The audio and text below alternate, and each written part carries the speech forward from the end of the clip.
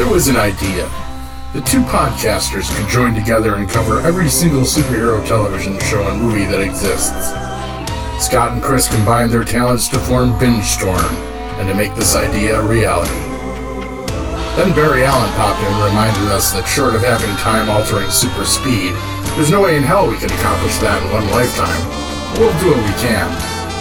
So anywho, welcome back to Weekly Heroics, a two true freaks guide to heroes on TV.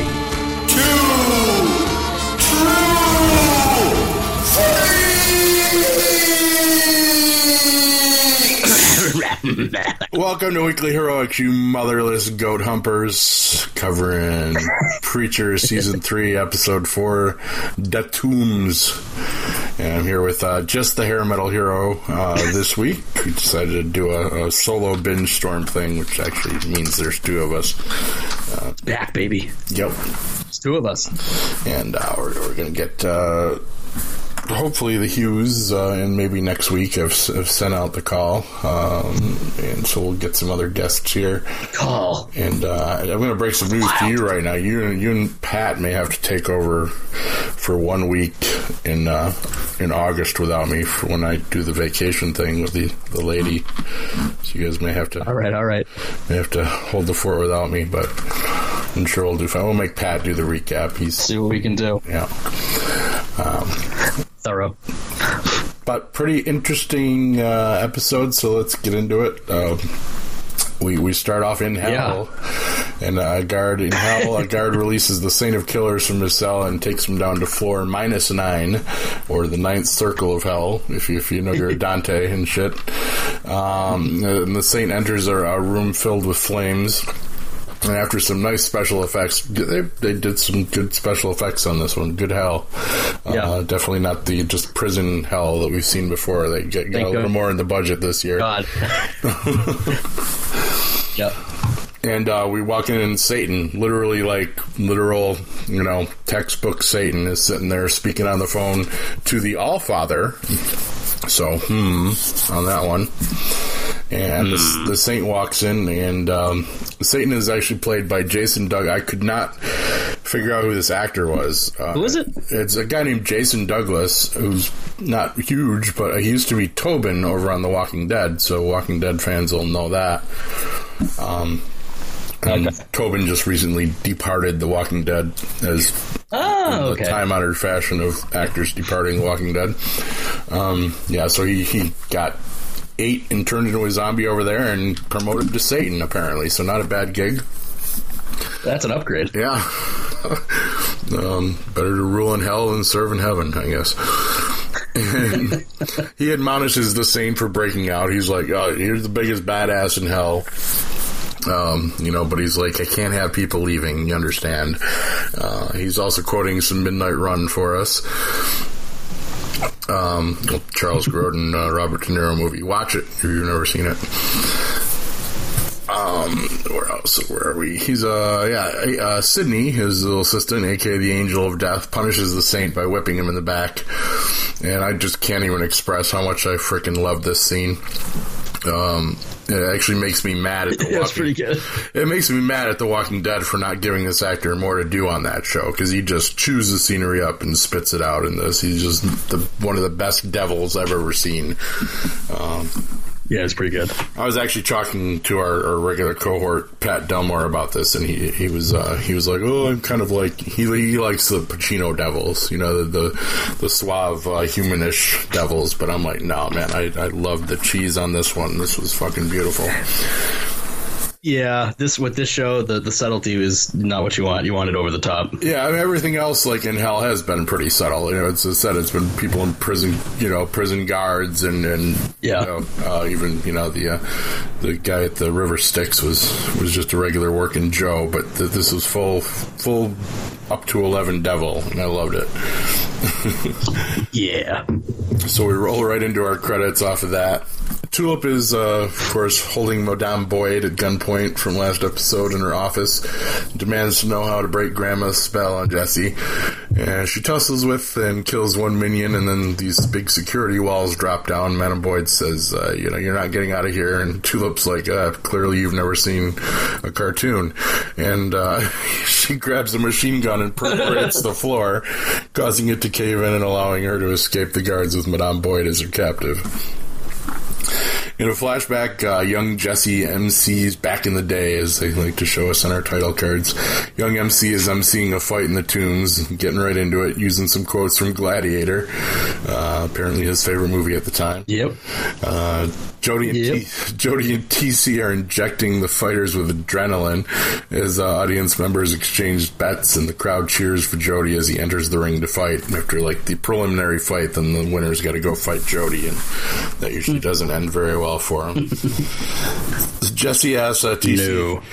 He asks TC to select 2 prisoners for the next fight while perusing a lineup of prisoners, which has Hal, our pedophile teacher.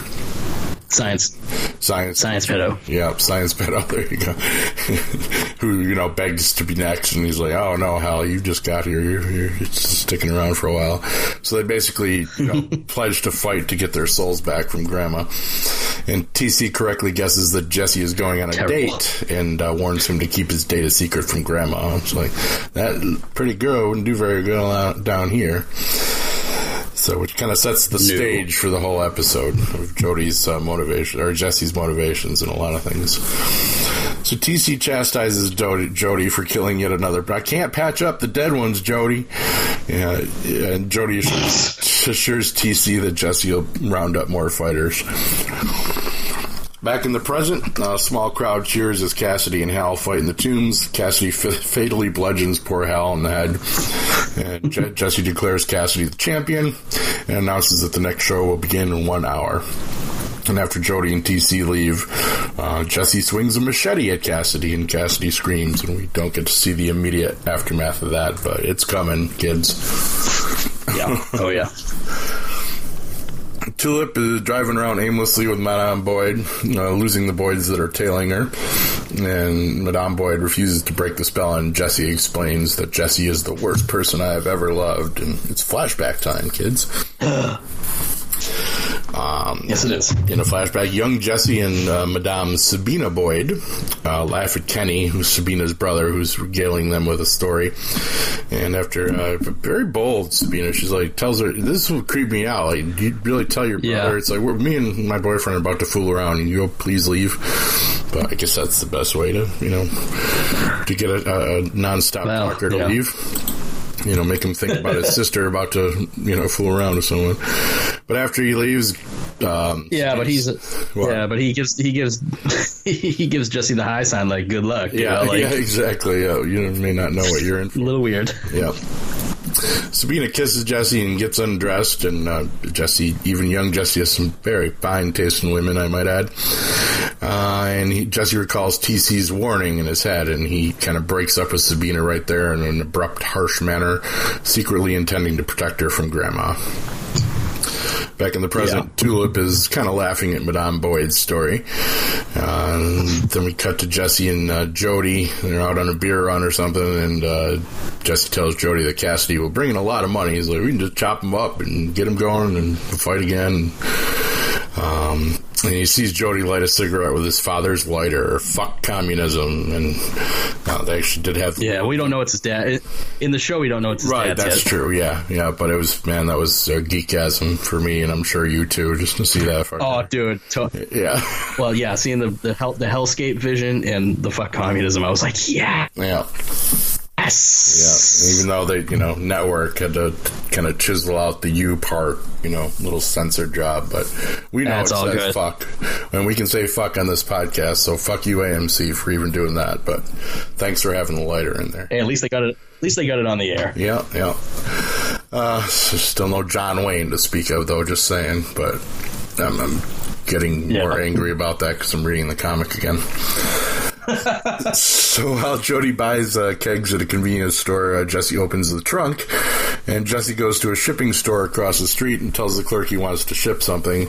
And we find out that it's a dismembered Cassidy that he has stuffed into a box. And I almost pissed myself during this scene. I did too. And of course tells Cassidy's saving his life. He seals up the box despite Cassidy's protests and addresses it to New Orleans, and we just can't overstate the details of the scene. It was basically Cassidy just starts like, I can think of at least 20 better ways to get me out of here, and instead of having to chop me up, it's like, how about the skin suit? Like the skin suit method. Oh, hold on, I gotta let my neighbor in. Be right back. We're gonna make this thing for us, so.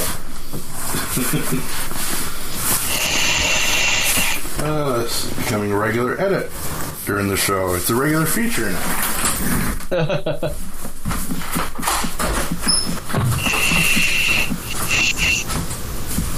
Because you have to come in and say something now. We're broadcasting. Get your ass in here. You're not going to be able to hear him, but Hero, this is my... Gotta hang the red light, man. Sing something real quick. Hey, okay. Yo. What's that thing? I don't know. You're just going to have to freeform something. I can do something. How about... give me something. I can't think anything. You're constantly improving stuff. All right. Girl, I'm in love with you. This ain't the honeymoon. Past the infatuated phase. Right in the thick of love. At times we get sick of love. It seems like we argue every day. Yeah, I know I must behave, and you made your mistakes, and we both still got room left to grow. And though love sometimes hurt, I still put you first, and we'll make this thing work. But I think we should take it slow. Yeah, I have the coolest fucking neighbors, don't I, kids? It's Donald Hale right there. Thank you. Good later, buddy. That's the price for ringing my doorbell during my podcast. You gotta sing. All right, there we go. Back at it. Sounds pretty good, doesn't he? Hero?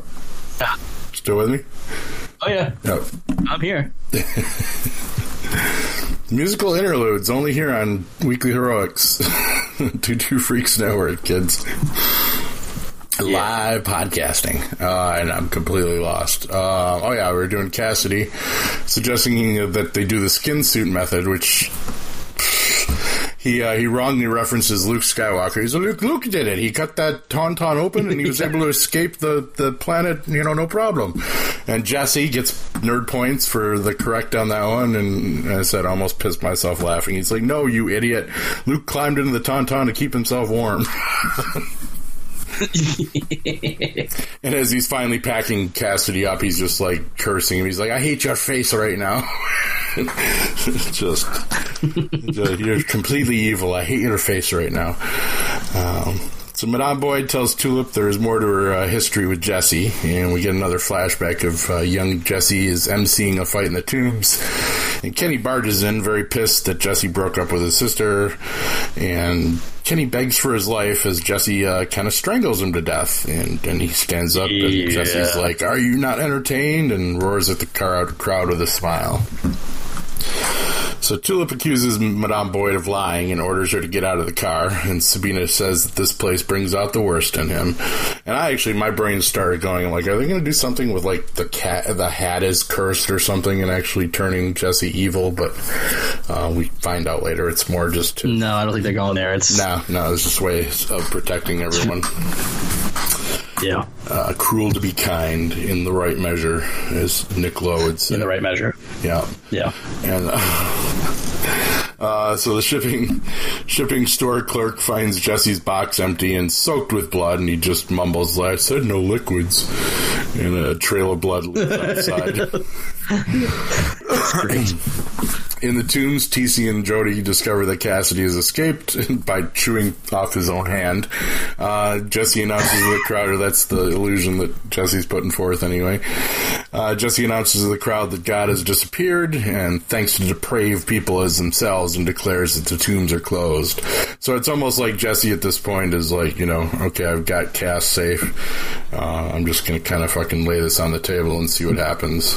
The crowd boos, but cheers again when Cassidy finally shows up singing "Oh, Danny Boy," of course. And he also has a blade for a hand because Jesse had to leave his to sell the escape story.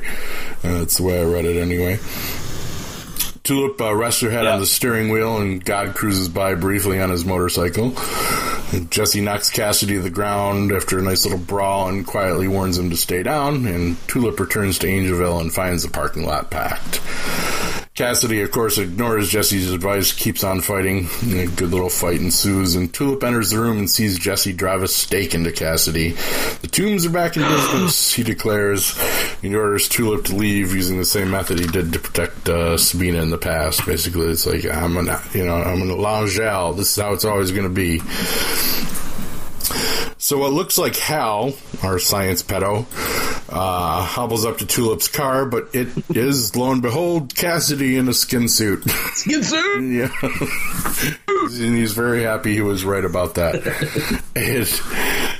See, always listen to Cass, except on that Big Lebowski thing, my notes say here. Tulip escapes with Cassidy, and he suggests several destinations for him and Tulip to escape to. But, it's like, you can go anywhere, Ohio. I don't know why Ohio. But Tulip instead drops him off to a bus stop, and he's like, I love you, Tulip. And she replies that she doesn't love him back. Poor Cass. Yeah. Cassidy. And Tulip clearly using, trying to protect Cassidy, too, by being cruel to be kind in the right measure. Yeah, like I'm going to sing after Janelle, that's a mistake. Cassidy contemplates using the love potion on Tulip, but decides against it, instead just saying we should have gone to Bimini. Cassidy boards the bus, which is bound to New Orleans, and Laura Featherstone quietly sits several rows behind him. Just dun, dun, dun. Fucking psychic, apparently, knew he'd be showing up there. I don't know. It's the Grail, man. Tulip goes to Jesse's room, calls him out for trying to protect her, and Cassidy, just like he tried to protect Madame Boyd when he dumped her, she demands to know what really happened to Kenny. And we get a slightly edited flashback, and Kenny is tackling Jesse in the tombs and chokes him, and Jesse is begging Kenny to stop, and then begins to throttle Kenny in self-defense, and he reels from shock as Kenny rolls over dead. And Jody grabs Jesse's arm and roars, "Are you not entertained?" to the crowd. Cheers. So Jesse and Tulip make up and kiss and other things, presumably, and they wake up in bed the next morning. And Tulip, just fucking hilarious episode all the way through. Tulip wakes up with a start. It's like, oops, I left Madame Boyd in my trunk. And she reveals finally that Jesse's spell can be broken if Tulip kills Grandma. And she assures Tulip she is trustworthy because the one person she hates more than Jesse is Grandma Langell. And our coda of the evening is back to Satan, and just some more great scene chewing by Jason Douglas, and he instructs the angel of death to stop whipping the saint, and the preacher, the saint, growls, and Satan gives him some files on two people who are threatening his big, beautiful expansion plans by escaping, and we're assuming basically Hitler and Eugene, and he agrees to let the saint have his guns back and kill any preacher he wants if the saint brings the two people to keep him alive. Yep, as many as he wants. Yeah, it brings him back alive. It's just kind of funny. I was like, killing preachers, it's usually not something we can do around here, but these are interesting times. So the saint leaves Satan's office with bloody lacerations all over his bed, whipped right back, ripped right to the bone, basically. Now, just ripped one to question. The bone. Didn't his guns get slagged? So, didn't Tulip and Featherstone slag his guns, or they were going to? I think they tried to, but they wouldn't melt. Right. Remember? Right. Okay. I'm just trying to remember, when Hell would have gotten those back, but maybe they were. Who knows? Yeah. Minor detail. Yeah, exactly. All we know is he's probably going to get him back, and then fun will ensue. So that's it. Yeah, I've seen some previews for the next one, and we're gonna definitely get some Allfather next week, so that's gonna be fun. The one scene I saw was Star congratulating him on his stomach staples holding or something like that as he's eating an entire chicken or something to that effect. So yeah, they're ripping that one right out of the books. Yeah. I mean, this episode. I mean, the whole Tombs thing is not from the series at all, but it's an interesting departure. It's a huge. Because I mean, they really do. Yeah, go ahead here. I'm sorry. I mean, they just until they do flashbacks with Jesse's dad and more stuff of what Jody and his grandmother did to him as a kid. You need some more ways to pump up the villainy. Yeah. Because when those other revelations get dropped, and which I assume is going to happen at this point if they show the lighter, it's going to be it's going to be awesome. I literally just got done with like the Angelville arc, which is pretty early in the comics, and just have forgotten how quickly it wrapped up and how meatier it is in the show. And it's just even just all the characters are just I just love what they did with TC and Jody, who are both radically different, but I think TC's close. I mean, he's different. Jody seems pretty much like Jody. Well, no, I mean, Jody in the comics... He's creepy in a different way. He's very slim and he's kind of almost too perfect in the comics, I think. I think he actually translates better on screen, just as kind of a big, burly, redneck guy. He's a Bubba. Yeah. So it's just, I hope they go all the way with the spoilers. There might be a final Jody Jesse brawl that ends up with. I'm sure. Yeah. You can't not do that. I mean, one episode is going to definitely be devoted to flashback. Yeah, I need to see and this. And then, this or that'll be intercut with. Yeah, I need to see this Jody pull a fucking board with nails out of his own skull and be like, oh, that was interesting. A 2x4 with nails, yeah. Classic. Yeah. Don't know if we're going to do the same thing with Grandma. In the comics, Grandma literally blew up and got sent pieces. I don't know if we'll do that or I think that's happening. Just get a bullet through the face by a Tulip, or it might turn bad again. We'll get Tulip in the chair and she'll get killed again. God will have to bring her back. We'll see. We don't know, but I mean, that's the thing. And I think I've said it before. As much as I love the series, and if you translated each issue and cut out some of the fluff, it would be great. But the fact that they're throwing stuff in that's not part of the series is, one of the reasons why I keep watching. It's interesting to see how they're. I know they're twisting it a little bit. This is like a Garth Ennis fucking blasphemy I'm about to commit here, but I almost like the series better in some ways. I'm not going to say that myself. Oh, it's just so I can't go so that different. I mean, it's worlds.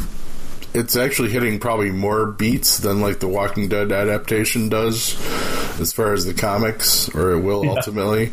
But it's just kind of so different. The character looks, that it's so much its own thing to me. And going back and reading the books now, the books are almost a little boring because I'm just so invested in these characters now. So it's like, oh, that's not my Jesse now. That's not Tulip. That's not Ruth Negga's so much more badass than Tulip is in the comics. In a way, I mean, Tulip in the comics was an assassin too, but a very reluctant assassin. This Tulip would fucking kill you on a dime. So yeah, it's fun. I'm still, man. I still am boggled by the fact that it's actually got on the air, man. Yeah. Like. I can't say it enough. Everybody complains about everything being the same, and then something like this comes along. It's like, then this is what you should be watching. Yeah. That's why, man, I hate to admit it, but I've kind of given up on the CW soup shows for a while. I mean, I know they're all sitting there in Netflix. I'm going to finish them, but it's just I'm just not all about... It's just a time thing with me, too. Like, I don't... Yeah. I'm just like... Yeah, I'm just so much more into the... I hate to say the dark and gritty. This is dark comedy, dark humor, but Well, no, I mean that's fine. That gives us an opportunity to talk about that fucking Titans trailer that came out today. Jesus, I still don't know how I feel about that. I never really. I know kind of what the Marv Wolfman run, the kind of the most famous run of the Titans were in the comics. I know a lot about the Trigon It's dark, story. but it's not. Yeah, and there's serious stuff in those, but it wasn't anything that you couldn't give to like a 10-year-old kid and have him read. I just don't know why you lead with "fuck Batman" and "murdery Robin" in the promo materials. I just don't get it. Because it's edgy. I don't know. Oh my god, everybody loves Batman, and he said "fuck Batman." See, that I can forgive, because that's kind of Robin's almost his arc, isn't like he broke away from Batman voluntarily because but he'd never vocalize it. So, and the show is, I know, okay, so they took teen out of the title, but it's just everything. It just looks so tonally off. Like, it doesn't have to be Teen Titans Go. Like, I get that. Yeah, but you don't have to go all the way to the other end of the spectrum. Yeah. And Berlanti's involved with it, so like, how did it get that dark? Yeah, I mean, Arrow gets pretty dark. But that's Arrow. But yeah, man, like that's got precedence for having some serious gritty runs. The Titans was never that, just oppressive and depressing looking. Like Arrow's going to have Batwoman. And it's just outside of Robin's costume.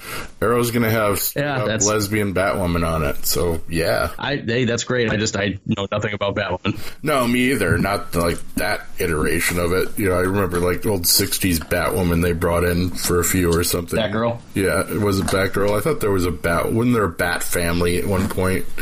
70s show, I think. 60s or Silver Age. Well, yeah, it was a different. It was a different Batwoman. Batmite era. Yeah, when everything went kablooey. Yeah. Why can't we get that show? Give us Bat. I know. I might rather watch that than Titans. I don't know. Yeah, I don't.